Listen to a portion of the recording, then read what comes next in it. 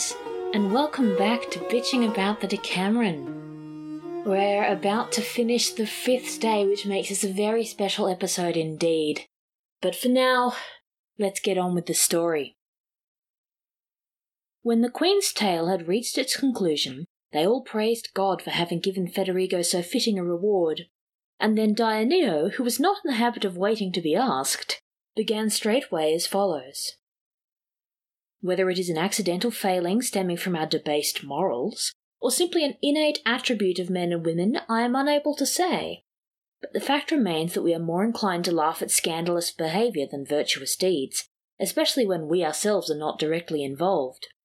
And since, as on previous occasions, the task I am about to perform has no other object than to dispel your melancholy, enamoured ladies, and provide you with laughter and merriment, I shall tell you the ensuing tale, for it may well afford enjoyment even though its subject matter is not altogether seemly.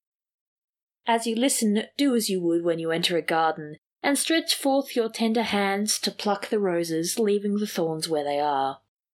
This you will succeed in doing if you leave the knavish husband to his ill deserts and his iniquities, whilst you laugh gaily at the amorous intrigues of his wife, pausing where occasion warrants to commiserate with the woes of her lover.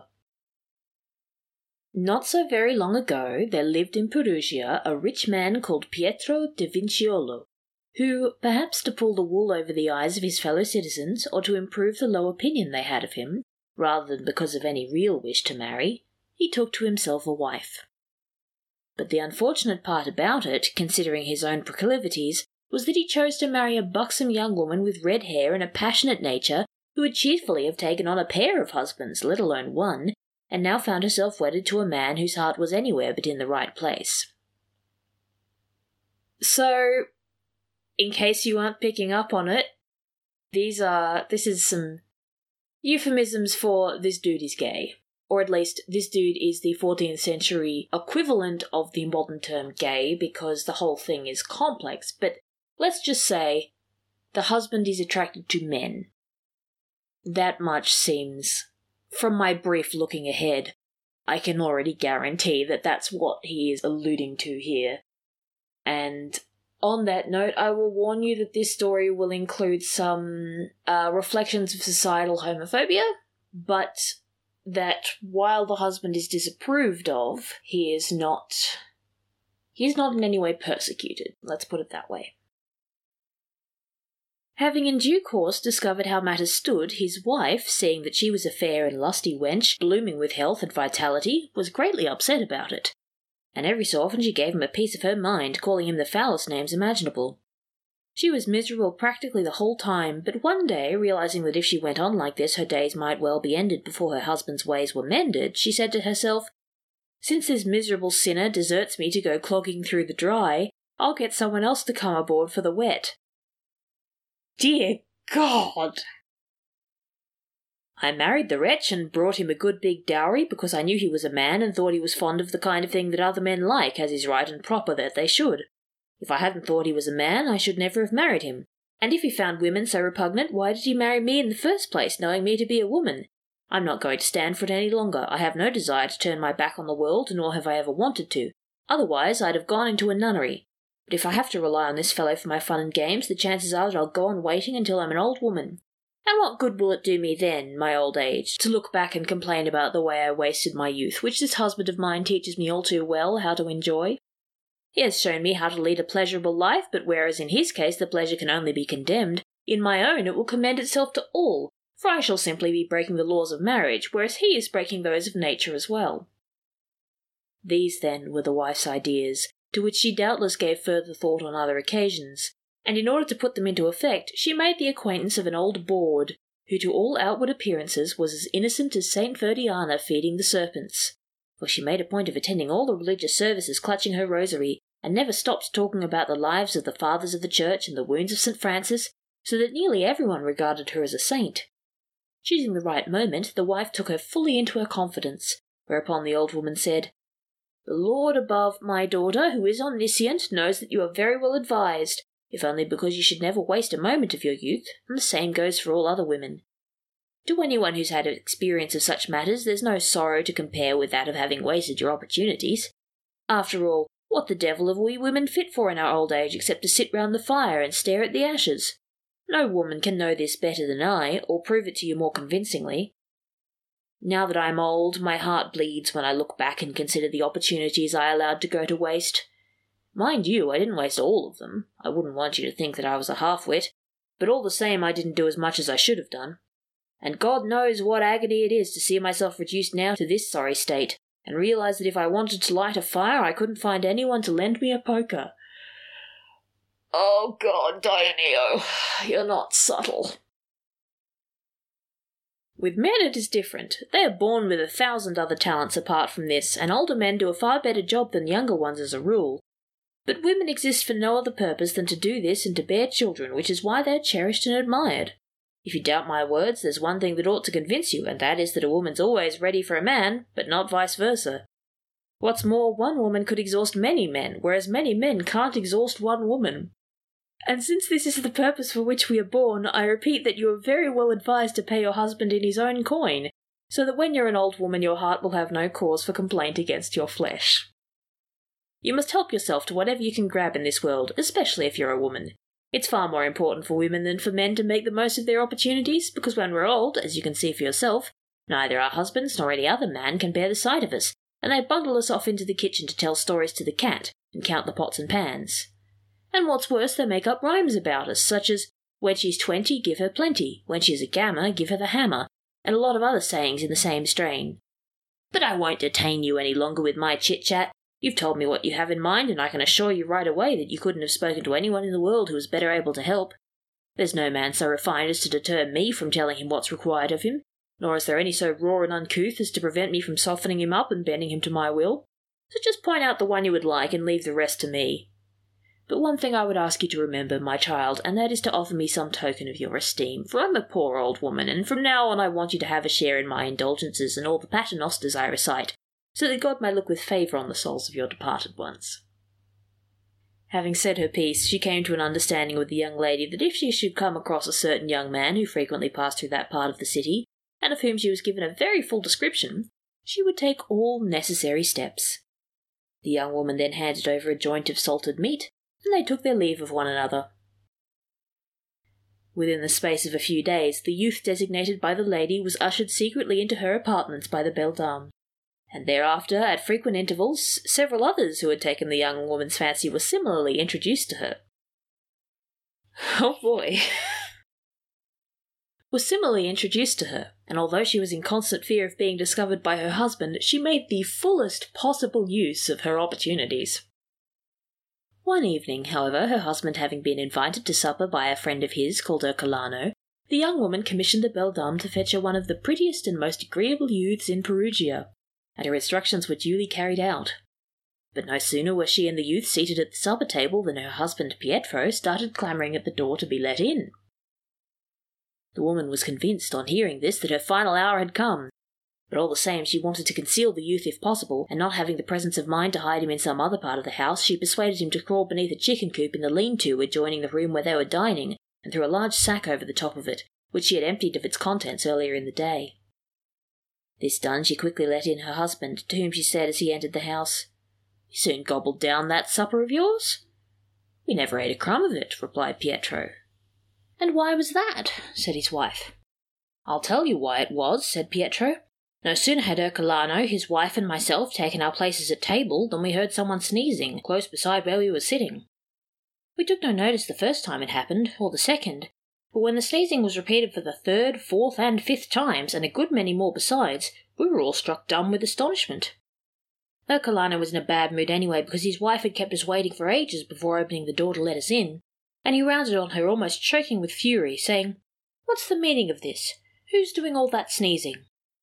He then got up from the table and walked over to the stairs, beneath which there was an alcove boarded in with timber, such as people very often use for storing away bits and pieces when they're tidying up the house. As this was the place from which Ercolano thought the sneezes were coming, he opened the little door in the wainscoting, whereupon the whole room was suddenly filled with the most appalling smell of sulphur. Though a little while before, when we caught a whiff of sulphur and complained about it, Ercolano's wife said, 'It's because I was using sulphur earlier in the day to bleach my veils. I sprinkled it into a large bowl so that they would absorb the fumes, then placed it in the cupboard under the stairs, and it's still giving off a faint smell.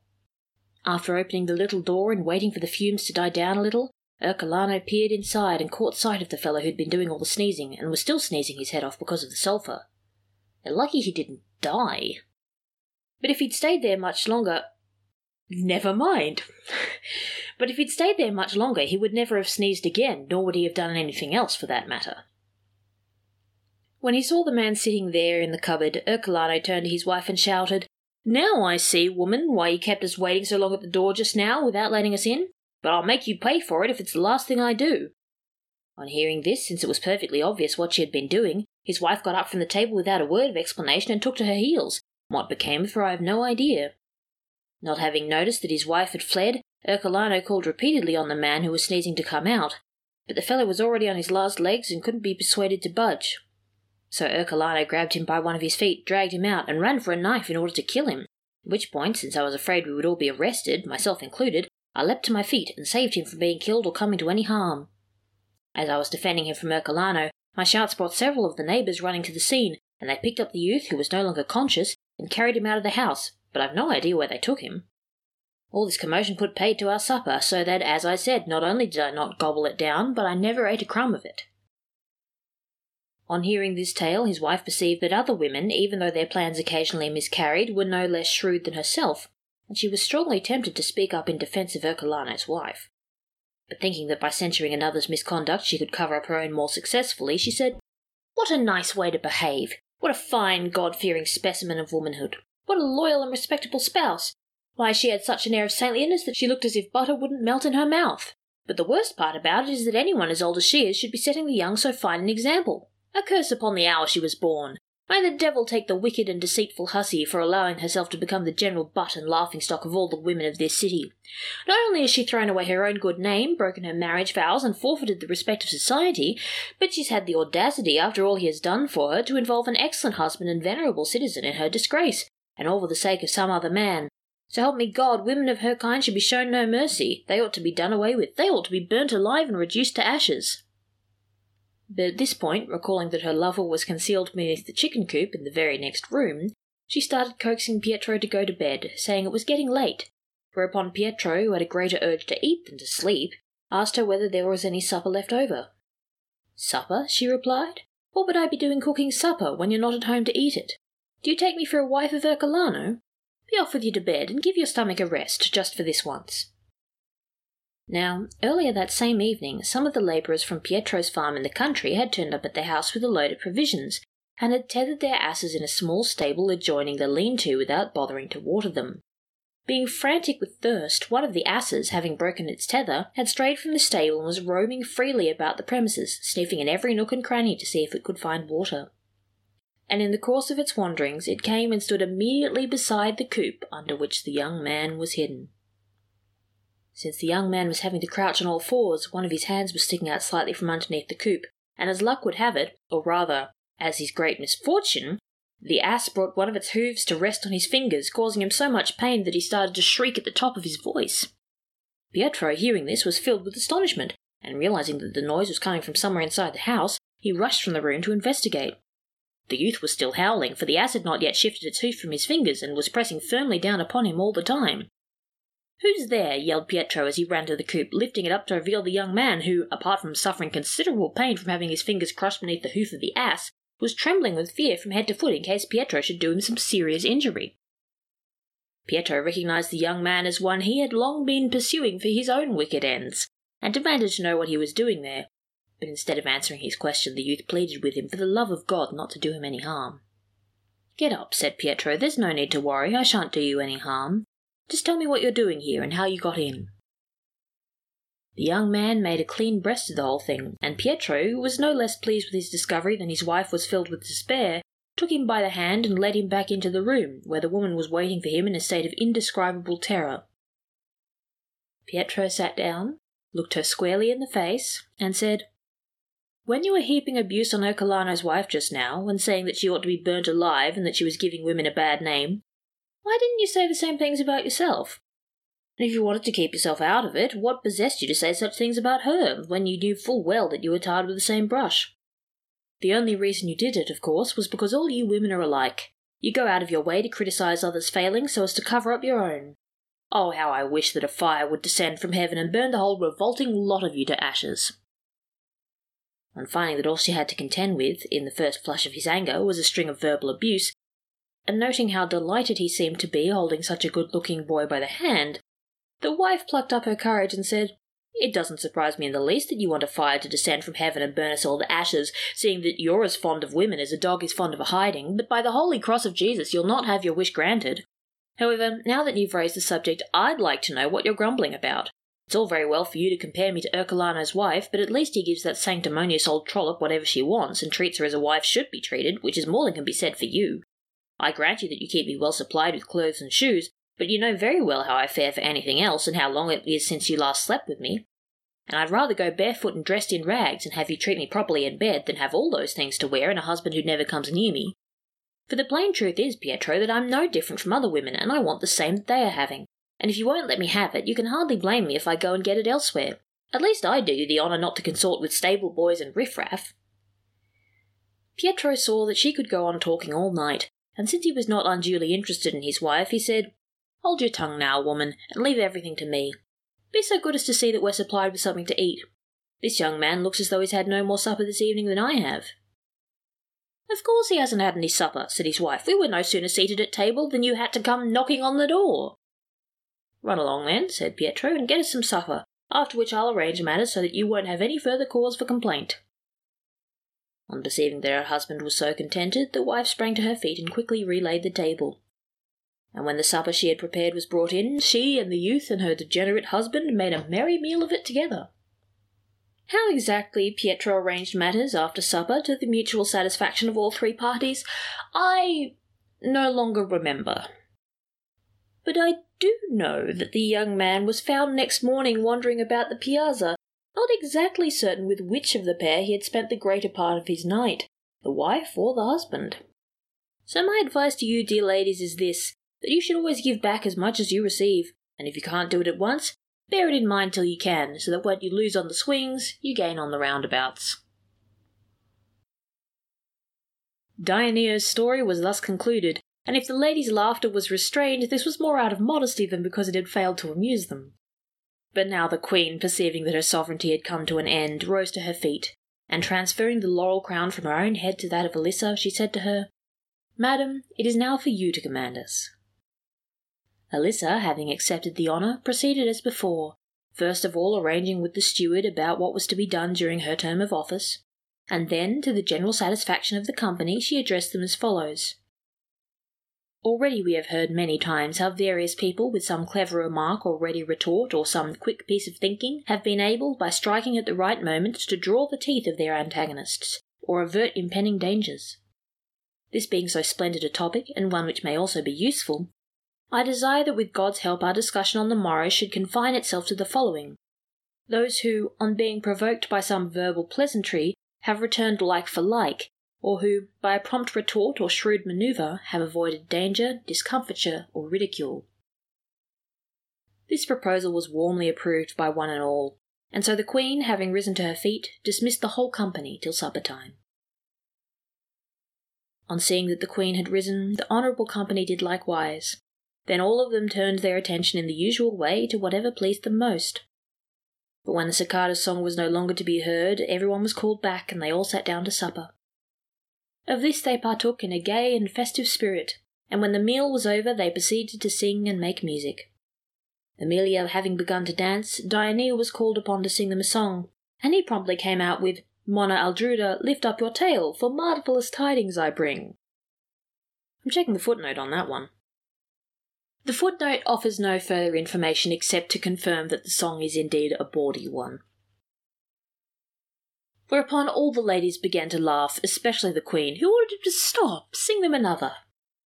"My lady," said Dioneo, "if I had a drum I'd sing you Skirts Up, Monna Lappa, or The Grass Beneath the Privet Grows, or, if you preferred, The Waves of the Sea Are My Torment. But I haven't a drum, so take your pick from among these others. Would you like Out You Come to Wither Away, like the flower that blossoms in May?"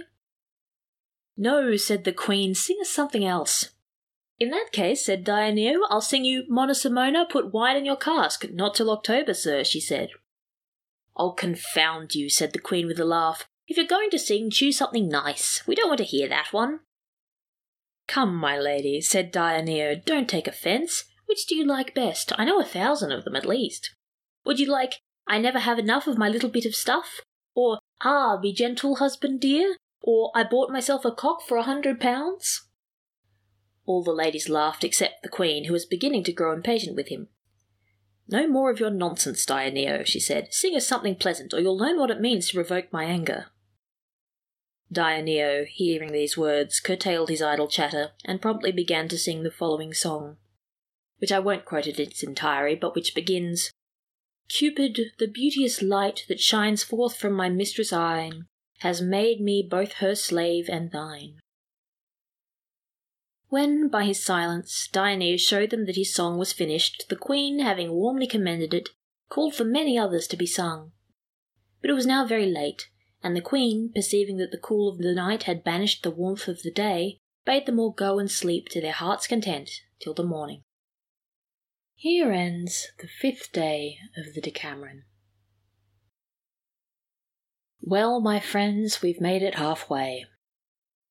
When I began, I certainly didn't expect that we would make it so far. I wasn't fully confident that I would make more than a few episodes. I was recording them really for something to do. Some of you may or may not recall the jokes that we told back in those far-off, optimistic days of March, when we thought this thing would pass quickly. Jokes about all the podcasts that people were going to start up in their free time. And I did see those posts, and I did think, this is a vanity project. It won't really last. For the fact that it has, I must credit Amanda, my wonderful producer, and my very dear friend, because without her enthusiasm for the project, without us sharing the episodes every week, and without her work in tidying up these episodes and making it all seem very professional and neat compared to how things usually start when I record them, I'm certain that this podcast would not have made it so far. However, it has, and I can tell you that I hope and plan for it to last another 6 months and another 5 days, and possibly longer. Along the way, I have sworn at Giovanni a lot. I have sworn at my own stumbles a lot, particularly over names, because I don't read these stories in advance. I'm usually attempting a name when I read it for the first time, and it often takes me a few goes, and in fact last week I ended up giving up on Federico's last name entirely, with a few curses. I get interrupted by noise from the house, occasionally by my cat, and the wonderful Amanda makes all of this seem very smooth, while not editing out the pauses that indicate my utter disdain for what has happened. I hope you've enjoyed the podcast so far.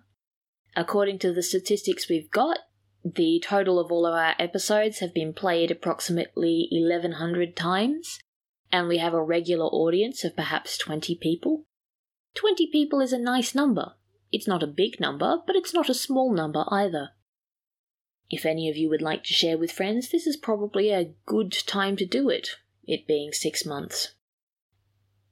But I also really just want to express to you my thanks for listening. Perhaps I would have done this project if no one had listened, but I don't think it would have lasted so long. So here's to another 6 months of the Decameron, and here's to the hope of months ahead of us that may be kinder than the ones behind us. Take care, everybody. Bitching About the Decameron is created by Gwen Verk-David and produced by Amanda Martell. Take care, and thanks for listening.